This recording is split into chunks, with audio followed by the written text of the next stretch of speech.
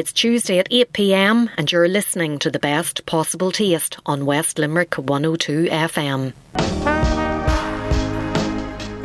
You're listening to The Best Possible Taste on West Limerick 102 FM. Good evening and you're very welcome to this week's Best Possible Taste. I'm Sharon Noonan and coming up on the show tonight, we're paying a visit to the 2022 Burren Slow Food Festival, which took place at the weekend in Lisdoonvarna in County Clare. We're going to meet some of the food producers who had stalls at the festival, and first up we hear from Fintan Gogarty, founder of Wildwood Balsamics, a unique artisan producer of award-winning vinegar creations based in County Mayo. Then Dave Merrins, farm shop manager and manager of cheese production at the Allowee Burren Experience, tells us all about Burren Gold cheese. And then finally, at the end of the programme, we're going to talk to Conor Graham from Lenan's Seafood Restaurant in Newquay, who has recently acquired Flaggy Shore oysters along with his business partner Mark Cummins. But before we hear from our guests this evening, may I take this opportunity to remind you about how you can make contact with me here at The Best Possible Taste. You can drop me an email, sharon@sharonnoonan.com, or you can tweet me at Queen of Org, as in Queen of Organisation, and I'm also on Instagram at Sharon J. Noonan. So last week we heard about the upcoming Burren Slow Food Festival thanks to Birgitta Hedencurtain, founder of the Burren Smokehouse and chair of the festival organising committee. I took a trip over the weekend up to Lisdoonvarna and had the pleasure of meeting lots of different producers selling their wares at the market. First up, it was Fintan Gogarty, founder of Wildwood Balsamics, a unique artisan producer of award-winning vinegar creations based in County Mayo. Let's have a listen. Bon appetit. Yummy. Grubs up. Delicious. Tell us, Fintan, how did the Wildwood story begin? Oh, actually it begins out of economic necessity, as very often things do. I've been an artist all my life, and when the crash came in 2007, I was tied into quite a long lease in a gallery, which I'd had all my time, and people stopped buying art. They couldn't pay mortgages, nothing. So I had to try and find something to sell for €10 rather than trying to sell something at €2,000. And I'd been making vinegars just for friends and family and all of that. And people said, well, you should sell those, people would buy them. So it kind of grew out of that. I was actually selling vinegars to hand over to my landlord for the gallery. And by the time we came out of recession, the vinegars had won so many awards and they developed a whole life of their own that there was this huge business there. And where was this all happening? Was it up in Mayo? This was happening in Mayo, in North Mayo. Gallery was in Westport, but I was living up in North Mayo coast, a very beautiful part of the world with this huge abundance of wild ingredients, with great hedgerows, heather. So it was all ingredients were there. And so that's where it was being made. So in terms of ingredients then, are they all foraged for ingredients? Is there a base ingredient and then you add to it? No, they're foraged ingredients. Some of them are grown, but the vast bulk are wild. So for example, for the blackberry, it's a wild blackberry. Rather than a garden-grown blackberry, and that has its advantages as well. And I remember one tasting I was doing for an English buyer. He said, "Why do you put salt in your blackberry balsamic?" And I said, "I don't put salt." And he said, "Well, I get salt." I said, "Yeah." I said, "I live on a peninsula. The blackberries are salty." Wow, so the flavour of the region and the terroir is coming through. The terroir comes through. So the terroir can come through in vinegar as it does in a good wine, you know. Yesterday I was a wonderful speaker here talking about foraging and the best time to pick. That applies again here. I pick my elderflowers at the end of the day, because at the end of the day, the yeasts have really developed. And so when you go to ferment your elderflowers to make your cores, your elderflower wine, the natural yeasts will start the whole fermentation. So even in foraging, it's not just the location. Very often it's also the time of day that you pick your ingredient. Absolutely. And tell me, is it quite labour intensive to do it? It's a slow process. For example, I couldn't make an elderflower vinegar in a calendar year. I could make an elderflower vinegar. I couldn't make a balsamic elderflower vinegar because they're two separate processes. The process of balsamic is putting the fruit back into the vinegar. So, actually, blackberry is the easiest one to do. You pick your blackberries into blackberry wine into blackberry vinegar. By the time you've finished that process, there aren't any blackberries. They're all gone.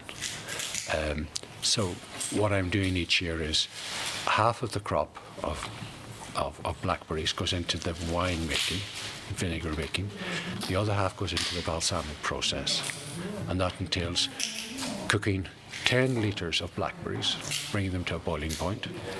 Add 10 litres of blackberries into 20 litres of the previous year's blackberry vinegar. And then that goes into a barrel for a year. And then that's your core balsamic blackberry vinegar. After that is whether you want to age it for 1 year, 2 years or 5 years. So you can see there's a time element involved in producing a balsamic vinegar. And then whenever you have such a range, because I'm looking here at your display, and how many do you have? 22. 22, like that's a lot to be managing over the course of a year in the production. No, but you see, it's because unlike a wine harvest where they're harvesting the grapes in this very short period of time, a vineyard might do its entire harvest in 1 week. Because I have 22 flavours, it means I'm harvesting from March right through to late October. So you're splitting it up through different parts of the year. So there's always a small harvest going on, small production going on, then into another harvest, then into production, and then in the quiet years, quiet months when you're not harvesting or making, then you're casking, you're changing barrels, you're bottling, you're doing all of that. So the year balances out nicely. And out of the product range, out of the 22 products that you have, which are the most popular? It would have to be the blackberry.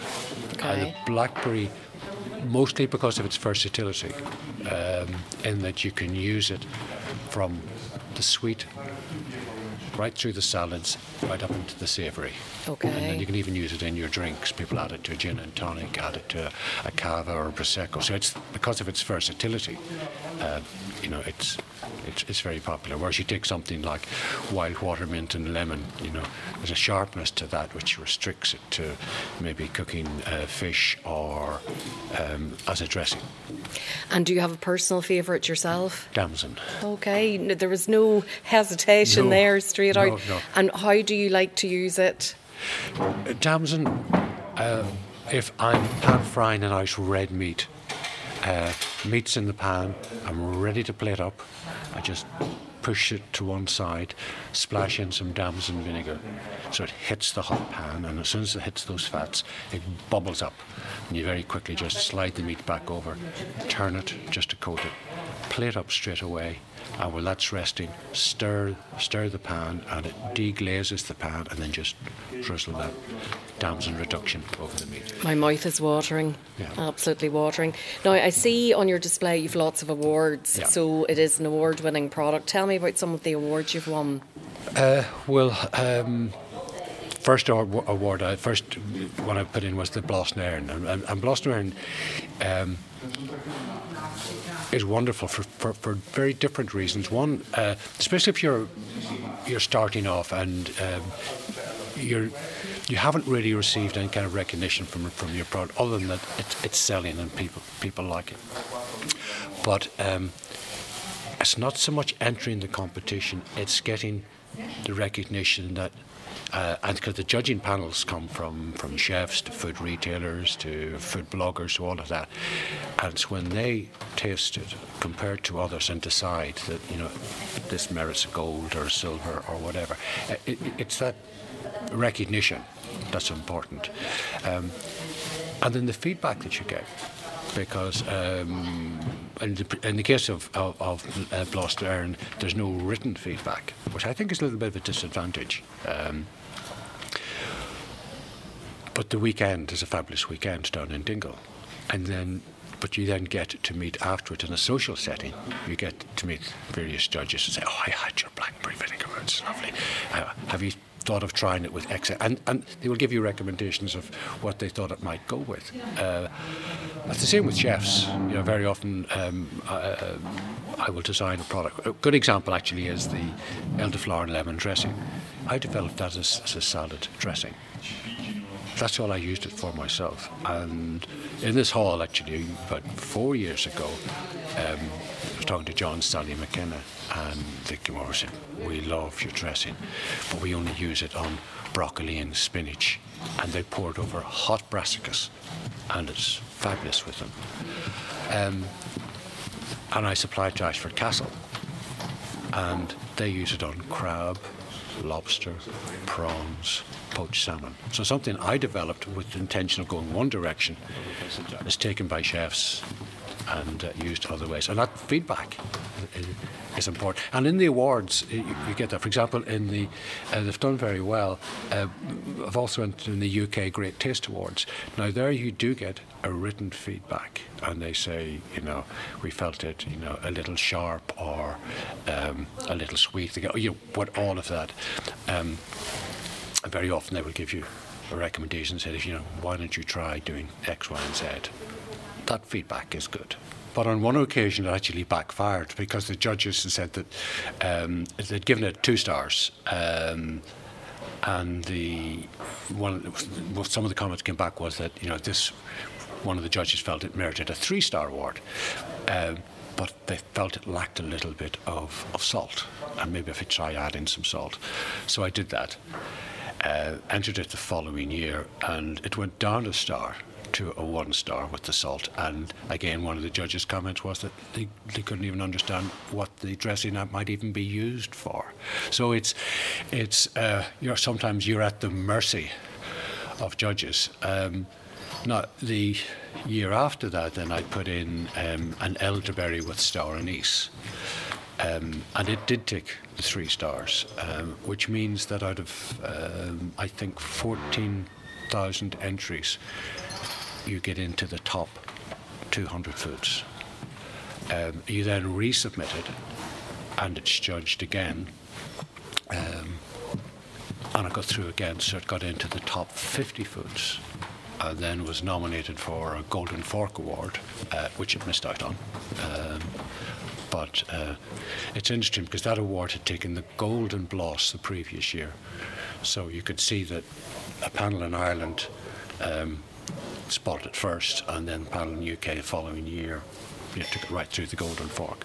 And one of the interesting things about the Great Taste Awards in Blas na Éireann is that they are blind tasting, so the judges don't see any of the packaging or where the product comes from. But I have to say, I love your packaging and your brand, and there must be an element of the artist expertise and knowledge that you have there whenever you came up with the brand design. Well, there's a kind of a mixture. I use a very good bottle. I like the bottle. I mean, I've been an artist all my life, so visually things are important. And it's the same with the presentation of food, even on a plate. If you present something well, it's a feast to the eyes prior to even disturbing it with your knife and fork. And colour is very important to me as well. And unfortunately, all the colours aren't out on the little sample pots, but there's an array of colours right through. But one of the reasons I use these bottles is that they're not just recyclable, they're reusable. And some of the smaller shops who have the facility to take the bottles back, in agreement with me, they offer a refund on the bottle, and then there's enough bottles. If I'm doing delivery, I collect the bottles, and then they get reused. The corks, so it's fully sustainable. I use a cork rather than a plastic top, and to comply with HSE regulations to show that a bottle is tamper-proof, you can't have a screw-top cork, so I use a Prosecco tie with cotton. So and paper labels. So it's all about being environmentally responsible as well as having a nice looking bottle and product. And speaking of stockists then, where are they available from if anybody wants to get their hands on some of them? Okay, well, tend to be urban centres. In Dublin, it'd be the likes of Fallon and Byrne or Lots & Co. or the Avoca stores. And to go round the country, then Kilkenny, a little greengrocer in Kilkenny. In Dingle or in Kerry, it's the Crinkle stores or the little cheese shop. Sheridan's McCambridge is in Galway, Kate's Kitchens in Sligo. Any kind of little good food store where people understand food, usually, they're the people to go to for artisan vinegars or artisan foods, because they understand. Absolutely. And you yourself then, you're here at the Burren Slow Food Festival, and you go to a few festivals yourself? I do. The next one I will go to actually is next Sunday. Which is being run by the OPW at Old Bridge House. Lovely setting, Battle of the Boyne setting actually. So that's it. And then after that, again, it'd be Newbridge House in Fingal. Again, another beautiful, and those are nice events because they're family-oriented events, not just food. There's floral displays, there's pets, there's animals, there's all kinds of things. I won't be at Bloom this year. I usually am at Bloom. Then the big one for me, two big ones for me this year will be the Dublin Horse Show, the RDS, and Gifted in the RDS. And will we see you in Dingle? You'll see me in Dingle. I wouldn't miss Dingle. Yeah, fantastic. See me in Dingle, and the Kilkenny Food Festival. Sadly, COVID has led to the demise of a lot of food festivals. There used to be little organising committees have just gotten away. And it's not just food festivals. There's so many things that kind of have been lost as a result of COVID. But I can think of the likes of the Donegal Food Festival's gone, and Cavan Food Festival is gone. There's another one, the Connemara Mussel Festival, which was great. Which used to be over St. Patrick's weekend with a mixture of food and music, and it's gone. One of the lovely things about this show in the Burren Slow Festival is that I'm primarily doing tastings. People come along and they will taste. They may buy, but even if they don't buy on the day, they say, well, where can we get it? And if they buy, they say, well, where can we get another bottle? Do you sell it online? They say, no, we'll ask them where they're living. And living in Clare, say, go to the Burren Smokehouse for your next bottle. They have it there, or if it's Dingle, I refer them on to wherever. And when similarly doing the any of the shows, you refer people on to all the local stores, and that builds up a relationship between you, the public, and also your reseller, because your reseller is very important. Well, listen, I better let you get finished getting set up as the people are starting to come in. So lovely to meet you, and I look forward to seeing you again in Dingle. Yeah, I'll be there. I will be there. You're listening to The Best Possible Taste on West Limerick 102 FM.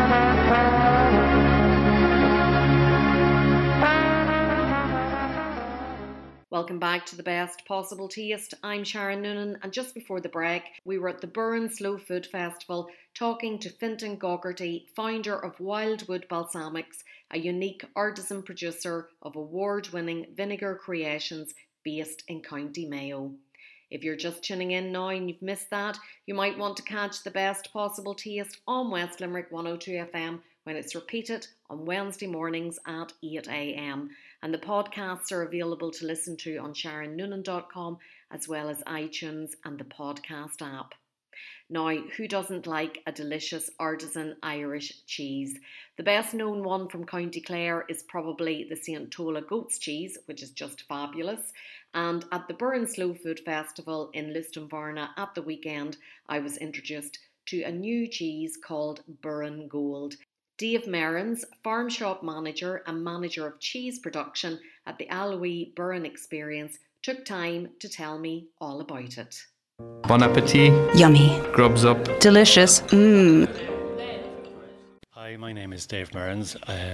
I work for Alloy Burren Experience, and I manage the farm shop and the cheese production.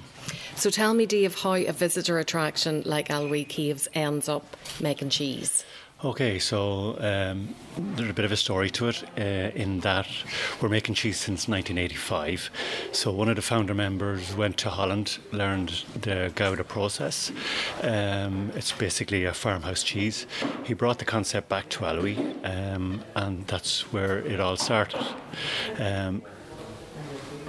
So it has evolved quite a bit since then, in that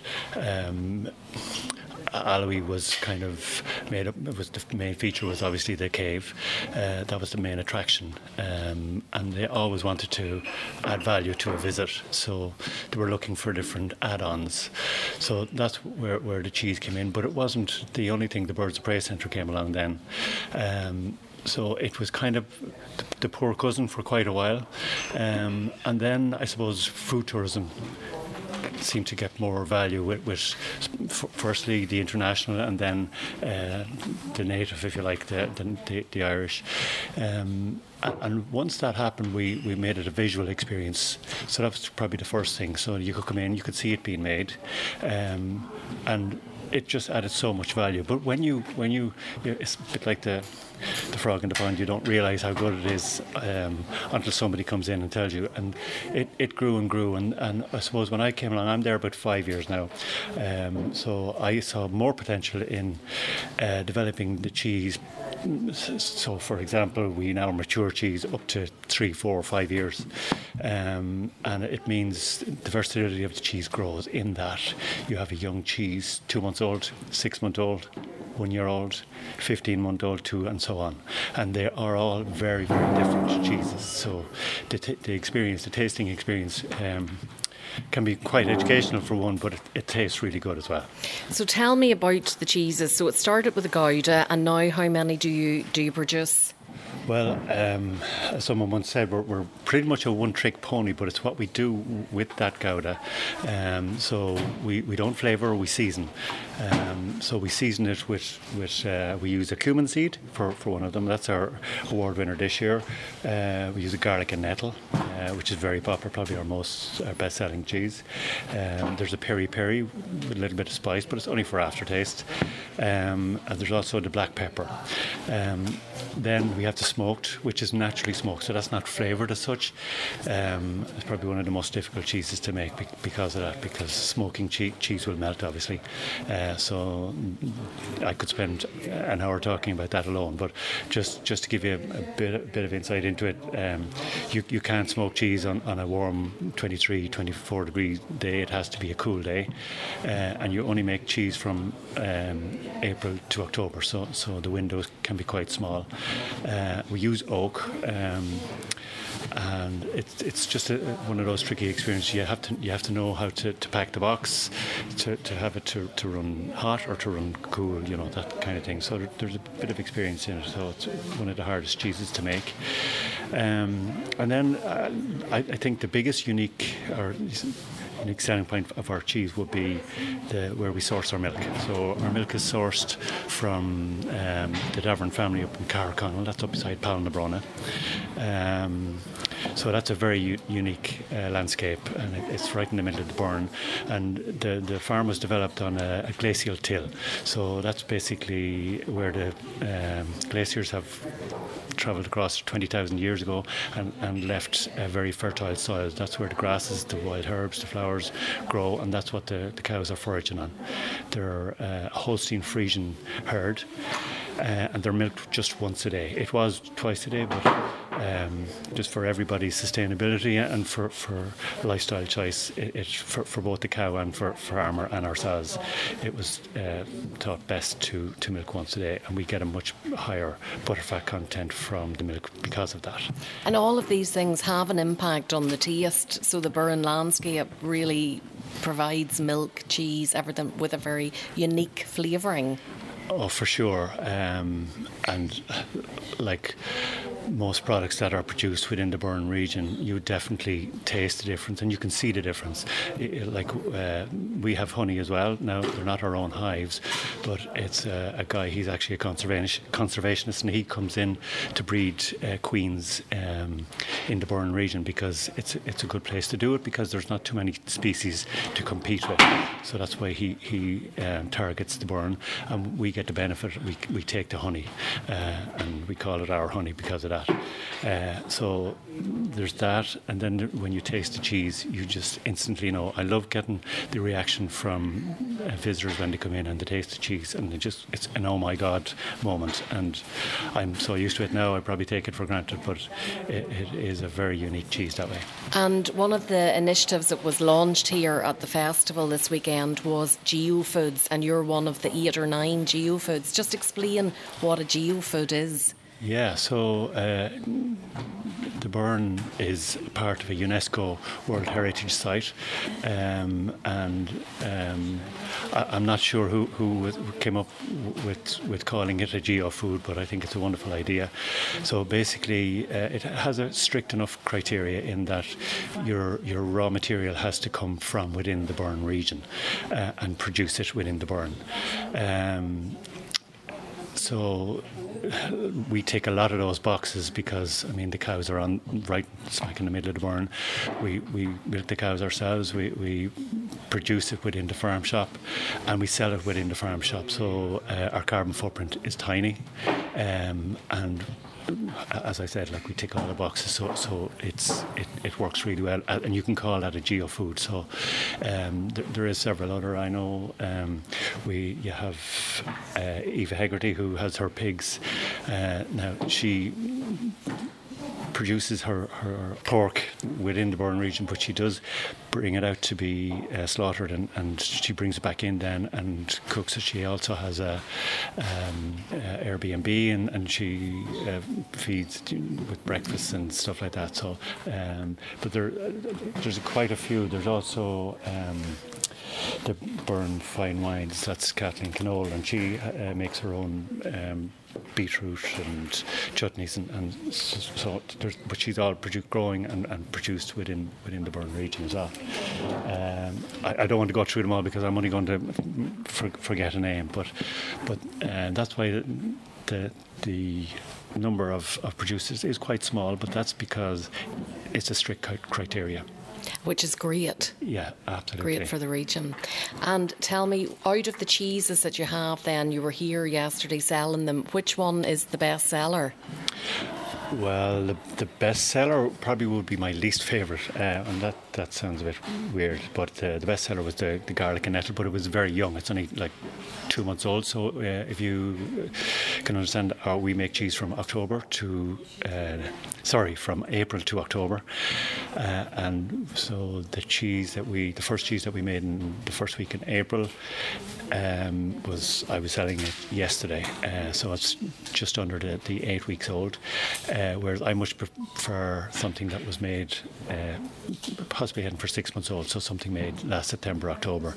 I did have a 1-year-old cumin, which was an award winner for us at the Cosh Awards last year, and I was selling that yesterday, and I got a huge reaction. It's when you age a cheese naturally, and there is no stabilisers, emulsifiers, colourings, flavourings, anything like that in there, you get all these natural flavours, and people are astounded at what comes through, because it's beginning to get a bit nutty, caramel even, so there's a sweetness to it, and the cumin, we don't crush the seed, it's a full seed, so you get this aftertaste coming much later, and people are coming back. I just love the reaction when they come back and say that cheese is amazing, and they want more, or they've tasted it and then they come back and they actually buy it. So it's. And where can they buy it? Is it just from yourself in the Burren, or do you distribute to other different places? We're very much within the Burren region. Like, we're all about the experience. So when you come into the farm shop, you see it being made, you taste it, and you bring some home with you. After that, then we sell it to local B&Bs, hotels, that kind of thing, because you're going to talk about it for breakfast and then maybe come visit.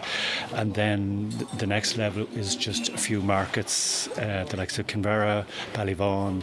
We do have it in Rosslevin as well, and the Limerick Milk Market. And beyond that, then we have, because of COVID, we went online, so we have a little online shop, so you can purchase it online as well. Brilliant. And do you go to the milk market in Limerick regularly? No, we do. I go to Kinvara and we go to Ballyvaughan. Maggie does Ballyvaughan. She works with us in the farm shop. But we have a guy who sells cheese. He's a cheesemonger.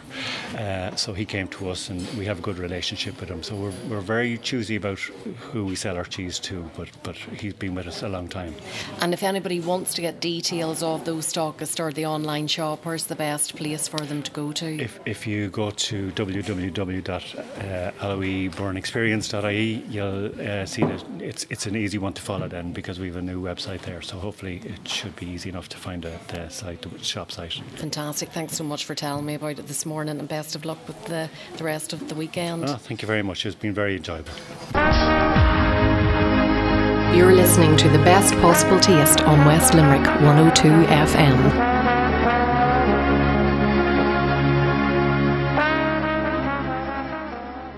Welcome back to The Best Possible Taste. I'm Sharon Noonan, and just before the break, I was at the Burren Slow Food Festival talking to Dave Mearns, farm shop manager and manager of cheese production at the Alloe Burren Experience.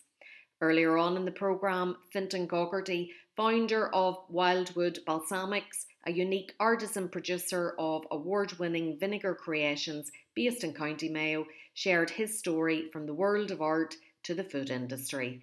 If you're just tuning in now and you've missed any of that, you might want to catch The Best Possible Taste on West Limerick 102 FM when it's repeated on Wednesday mornings at 8 a.m.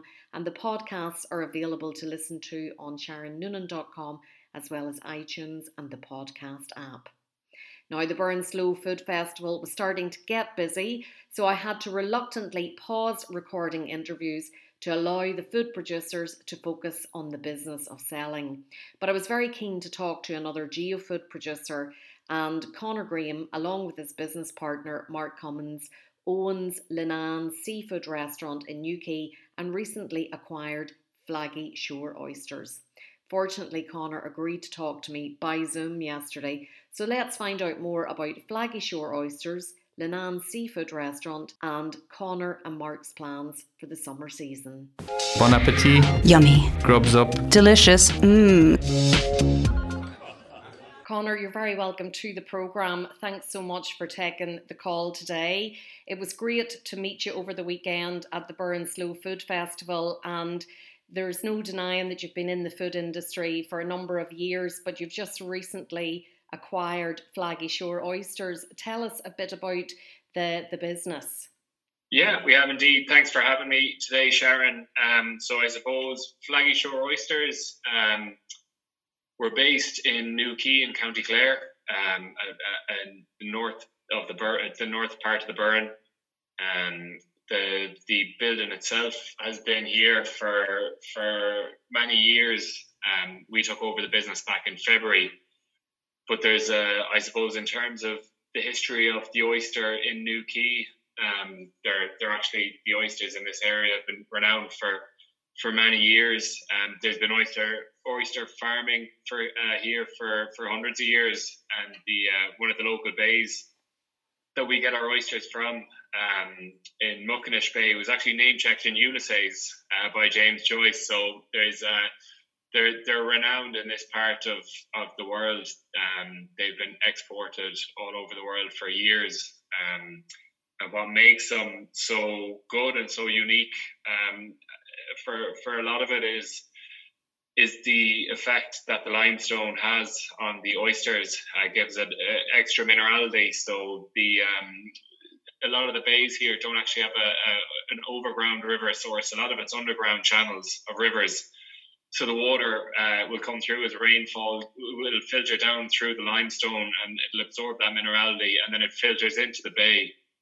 And that's the amazing thing, in my opinion, about oysters, is that each oyster will take on the characteristic of the bay that it's in. So you can get an oyster from north, up around Connemara. You can get an oyster, and it'll be completely different to the oysters that we have down in the south part of the bay.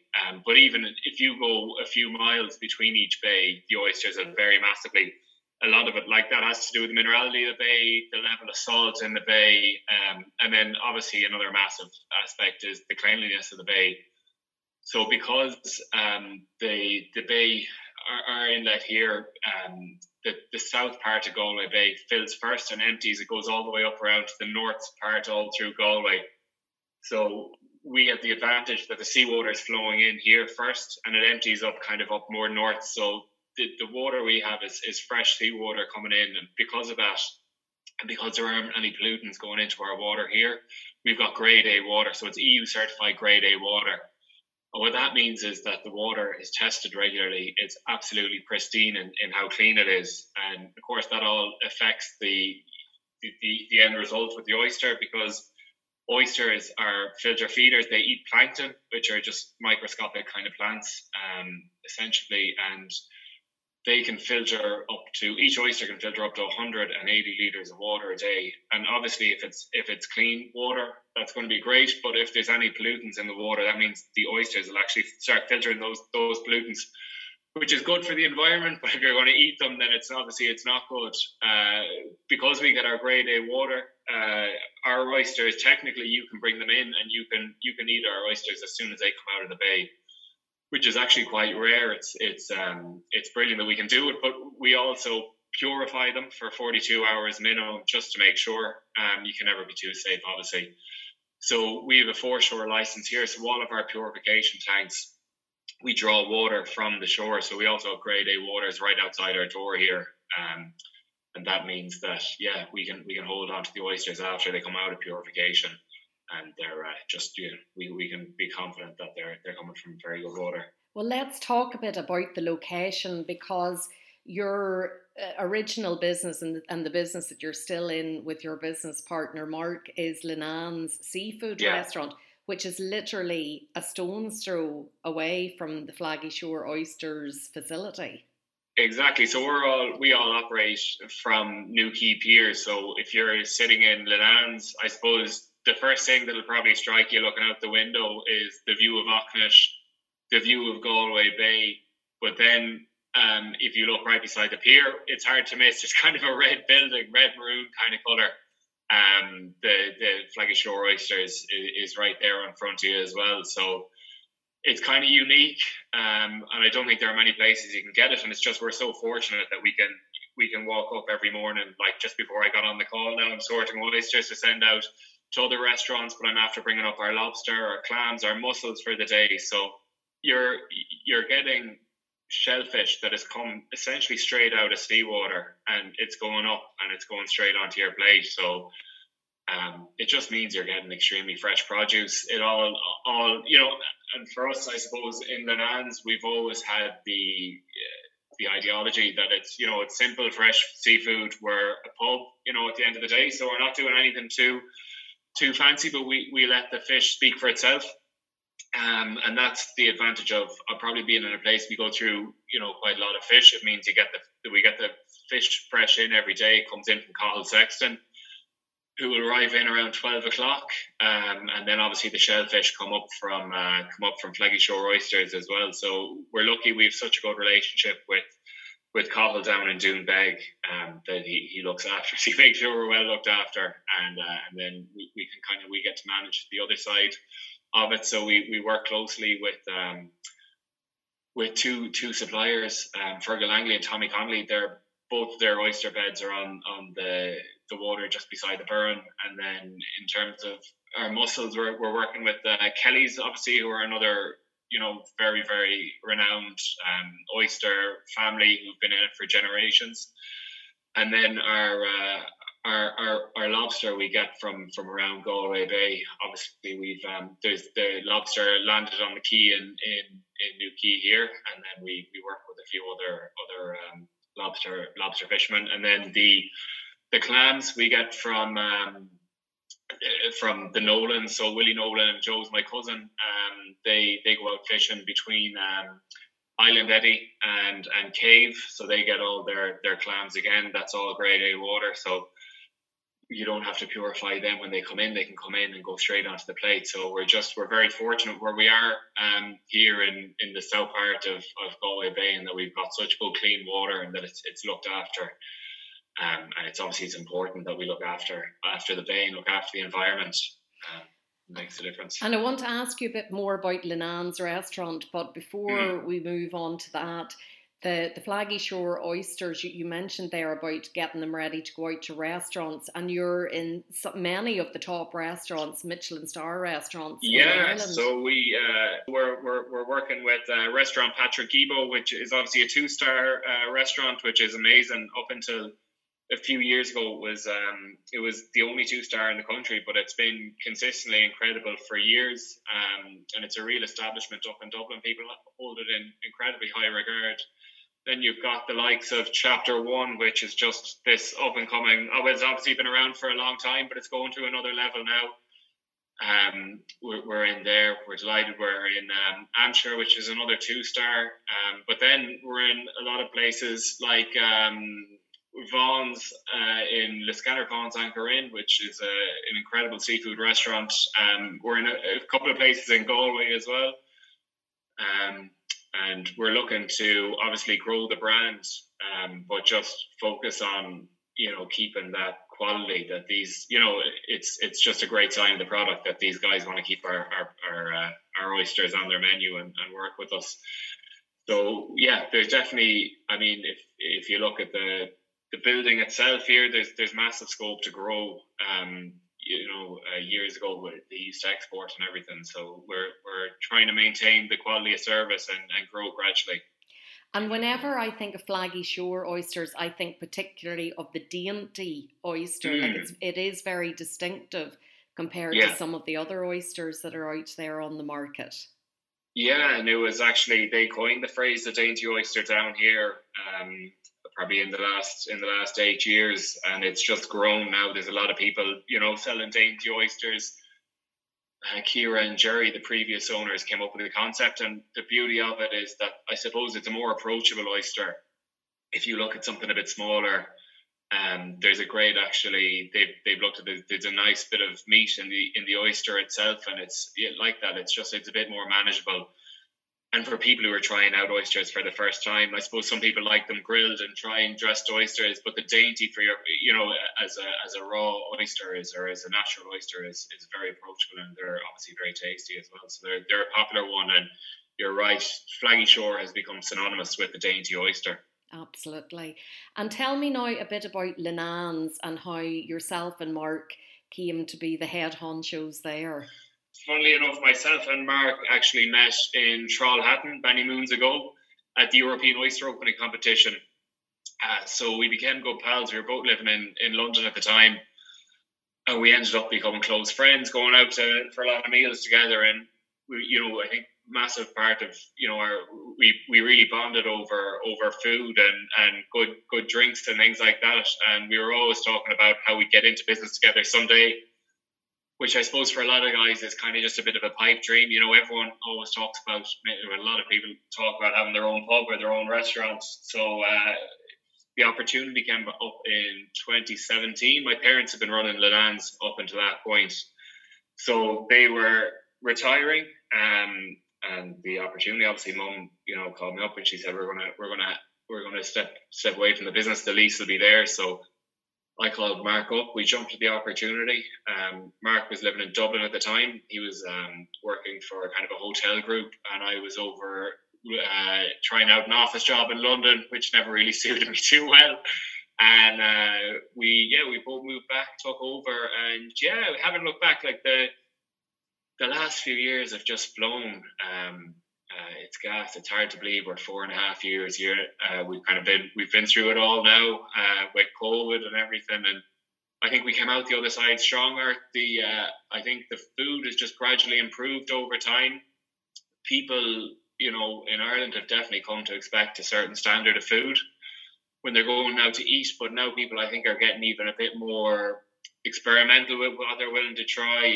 People want food that's foraged, or people want to go out now and try something they haven't tried before. People, everyone wants that new thing, and I think it's brilliant. So myself and Mark, obviously, after taking over Flaggy Shore Oysters, now we're going to totally embrace that new kind of wave that's there. And so starting in the next, probably later on this week, we're going to look at a new menu. We're going to sit down with the chefs. So we're going to have one page, the first page of our menu will be dedicated to oysters. So obviously natural, we're going to have the dainties, we're going to have dressed oysters, deep fried oysters, grilled oysters. We're going to play around with a few different ideas. So we're going to really push the idea. I think people are getting more interested in the likes of oysters. People are like that, trying different things. So hopefully that goes well. It'll be an interesting kind of time for us, because I think we will be differentiating from a lot of other restaurants by doing that. And then obviously, I just think because of the sustainability of shellfish as well, I think it's going to be nice to look at, having a more shellfish orientated menu. There's a lot of fluctuation in prices and things like that for a lot of different fish at the moment, and I think the likes of the mussels, the clams, the oysters, because they're caught so close. Like I said, we actually know personally, we know the people who are buying our produce off. We can see their boats coming and going every day. It just means that you're guaranteed that kind of supply. It won't be as much of a fluctuation. And I know when you talk to guys who are out there catching lobster, they've got a really strict policy about if you catch a lobster that has eggs, a fertile female, you notch a triangle. It doesn't hurt them at all into their tail. It's kind of an exoskeleton. So you notch a triangle in, and then if you land, or if you catch that lobster again, or another fisherman catches it, and you see that triangle that it'll notch out of the tail, it's illegal to land that lobster. So it guarantees a stock of females in the bed at any given time, and it's actually worked really, really well. They've done studies to see how that's worked over time. It's the same as my cousin and Joseph and his father Willie out in the bay, and I know for a fact that you talk to them about catching clams, and they want the clams to be there for their children and grandchildren and great grandchildren, hopefully in time. That they know the importance of managing the stock. And then it's the same as the mussels and the oysters. They're farmed as well, so it's the guys, they know exactly what's out there. You can plan ahead, but unfortunately with a lot of other fish now at the moment, it's just not as the stock isn't guaranteed. There's not as many people going out, so it's nice that we know that the shellfish is there, and people seem to be interested in it. And just listening to you talk, Conor, there's a lot of knowledge there, expertise, and a lot of education that is there to be shared with others. And you are looking at doing a food experience for visitors. Yeah, absolutely. So we're actually working with a guy, David Donoghue, locally, who's got just a massive wealth of knowledge when it comes to anything to do with the sea or foraging, but especially oysters. He farms a few oysters himself, but he's a really interesting guy. So we're going to start doing 3 tours a week from the start of June, so only a couple of weeks away. So basically, it's an oyster experience. It's going to take place in the factory itself down here in New Quay. So the whole concept is you come down in the morning. It'll start from midday, so 12 noon. You'll come in. You learn about the side of the oyster from when the oysters arrive in mesh bags at our door, and how they go into purification, how they're washed, cleaned, put into holding tanks, and then up until when they're boxed and ready to go out the door. Then you will also learn about the life cycle of the oyster, a bit about the history of the oyster in New Quay and Galway Bay. A bit of history. Is actually an incredible history around New Quay itself. And then you will learn, we're going to do a bit about kind of seaweeds and things like that. So just hopefully you leave with a good understanding of the ecosystem of the whole bay as well. And then for a finish, probably most importantly, you learn how to shuck an oyster. So you'll be shown how to shuck an oyster. Of course, we'll be very careful to make sure everyone's doing it properly, then you'll be given a few oysters for yourself, basically, actually as many as you want, and you can just shuck away there to your heart's content. You'll get a glass of wine, and hopefully you might come down with friends or family. You might make a few more friends along the way. It's always gone down very well, so I think it's going to be great fun. So that's starting June. We're getting the website live this week, so you'll be able to make bookings online, and it's going to be €55 per head, and it's a kind of a 2.5 hour. It's about 2 hours the experience. There'll be an hour where it's the educational side anyway, and then probably about another hour where you'll sit down, you get to open a few oysters and have a bit of crack. But it sounds fantastic, and of course, one of the things that you'll probably talk about during that food experience is how your oysters are they are a geo-food. So the geo-food initiative was launched at the weekend as part of the Burren Slow Food Festival. So that makes them stand out again against the other oysters in Ireland. Yeah, absolutely, and that's what we were busy all weekend down promoting the geo food. So it's basically we're a geo park here in the Burren. It's a UNESCO recognised geo park. And because our produce comes from and is produced and is sent from within the Burren, it makes a unique. There aren't actually many suppliers in the Burren who can actually, who are fortunate to have all the produce coming from here as well. So it does make it stand out, and it does emphasise that, about the minerality and about the purity of the oysters. So yeah, it'll be an exciting. We're looking forward to doing a bit more work on that now and getting more involved and seeing what else there is to it, So it's an exciting one now, and we're looking forward to progressing with that. Well, just as we finish up, before you tell us the new web address, the website that you're working on, for people that are travelling to the area that maybe want to dine in Leenane's, is it walk-ins? Is it bookings? What way do you operate? We always recommend that you book ahead of time, and it's actually very easy now. You can book through our website. We have an online system, so if you go on to www.leenanesbar.com, you'll see a reservations page. You can always take a chance if you're passing by the door. There's no harm in trying if you haven't got a booking. You can always try and swing by, but what we did last summer, because we found that it was just everywhere kind of in the west of Ireland, I suppose, is getting busier. We're fortunate we've got so many amazing restaurants in our area within kind of 10 or 12 kilometres of us, so it's becoming a bit of a cluster in that sense. But some nights you'll come by and people find it hard to get a reservation in the middle of summer. So we're hoping to get our food truck up and running again, which was a massive hit last year. So you could come down. We had prawn skewers, fish burgers. We had classic fish and chips. We had a few nice different options on there. They were all very, very popular. And then, of course, you can go into Leenane's. You can get your minerals or a pint or a glass of wine or whatever you're after. And it's kind of a grab and go thing. We'll have a few benches for people to sit down on. So we have no date set for that yet. It's unfortunate, as we all know, there's a bit of a shortage of staff. But hopefully we get that up and going soon for the season, because it was a huge hit. And like you said, just if you don't have a reservation and you're finding it hard to find a nice restaurant for a reservation, you can always swing by there and grab a bit of grub.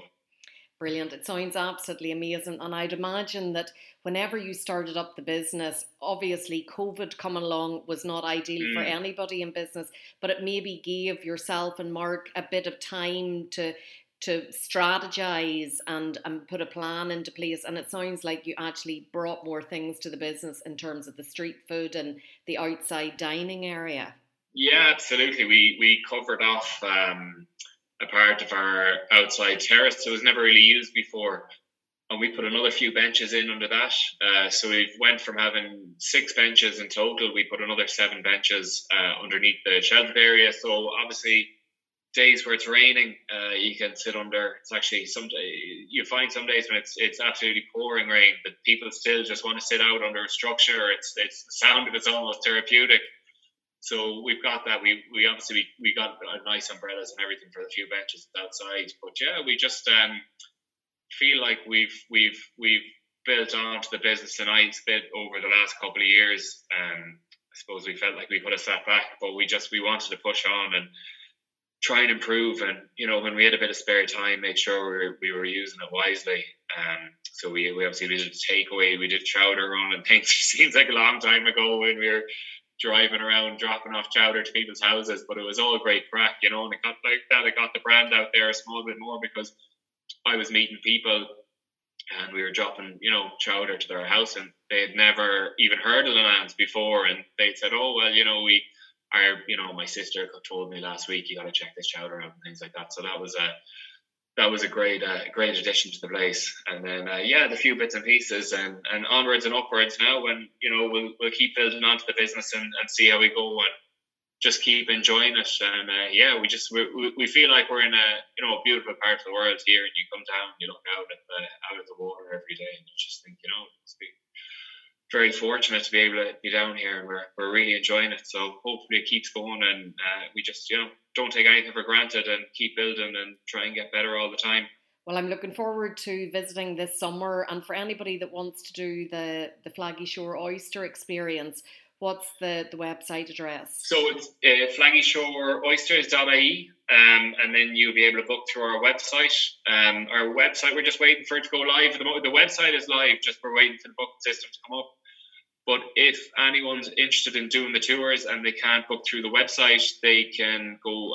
They can email us at info@flaggyshoreoysters.ie, and they'll be able to reach us that way, and we can take their details and then and contact them and things up and around. Great. Well, listen, thanks for taking the time to talk to me today, Conor. Cheers, thanks for having me, Sharon. Best of luck to you and Mark for a fantastic summer season. Brilliant. Thanks. Hopefully we see you over the summer. Bon appetit. Yummy. Grubs up. Delicious. And that brings us to the end of the programme tonight. Thanks for listening, and to my guests, Fintan Gogarty, Dave Merrins and Conor Graham. Until next week, bon appetit. Do you want to get in touch with the Best Possible Taste? Do you want to come on, share a recipe, review a cookery book, or just have a general chat about what you like to eat and drink? All you have to do is get in touch with me, Sharon Noonan, by sending an email to s.noonan@live.ie or send me a tweet @Queen of Org. Bon appetit!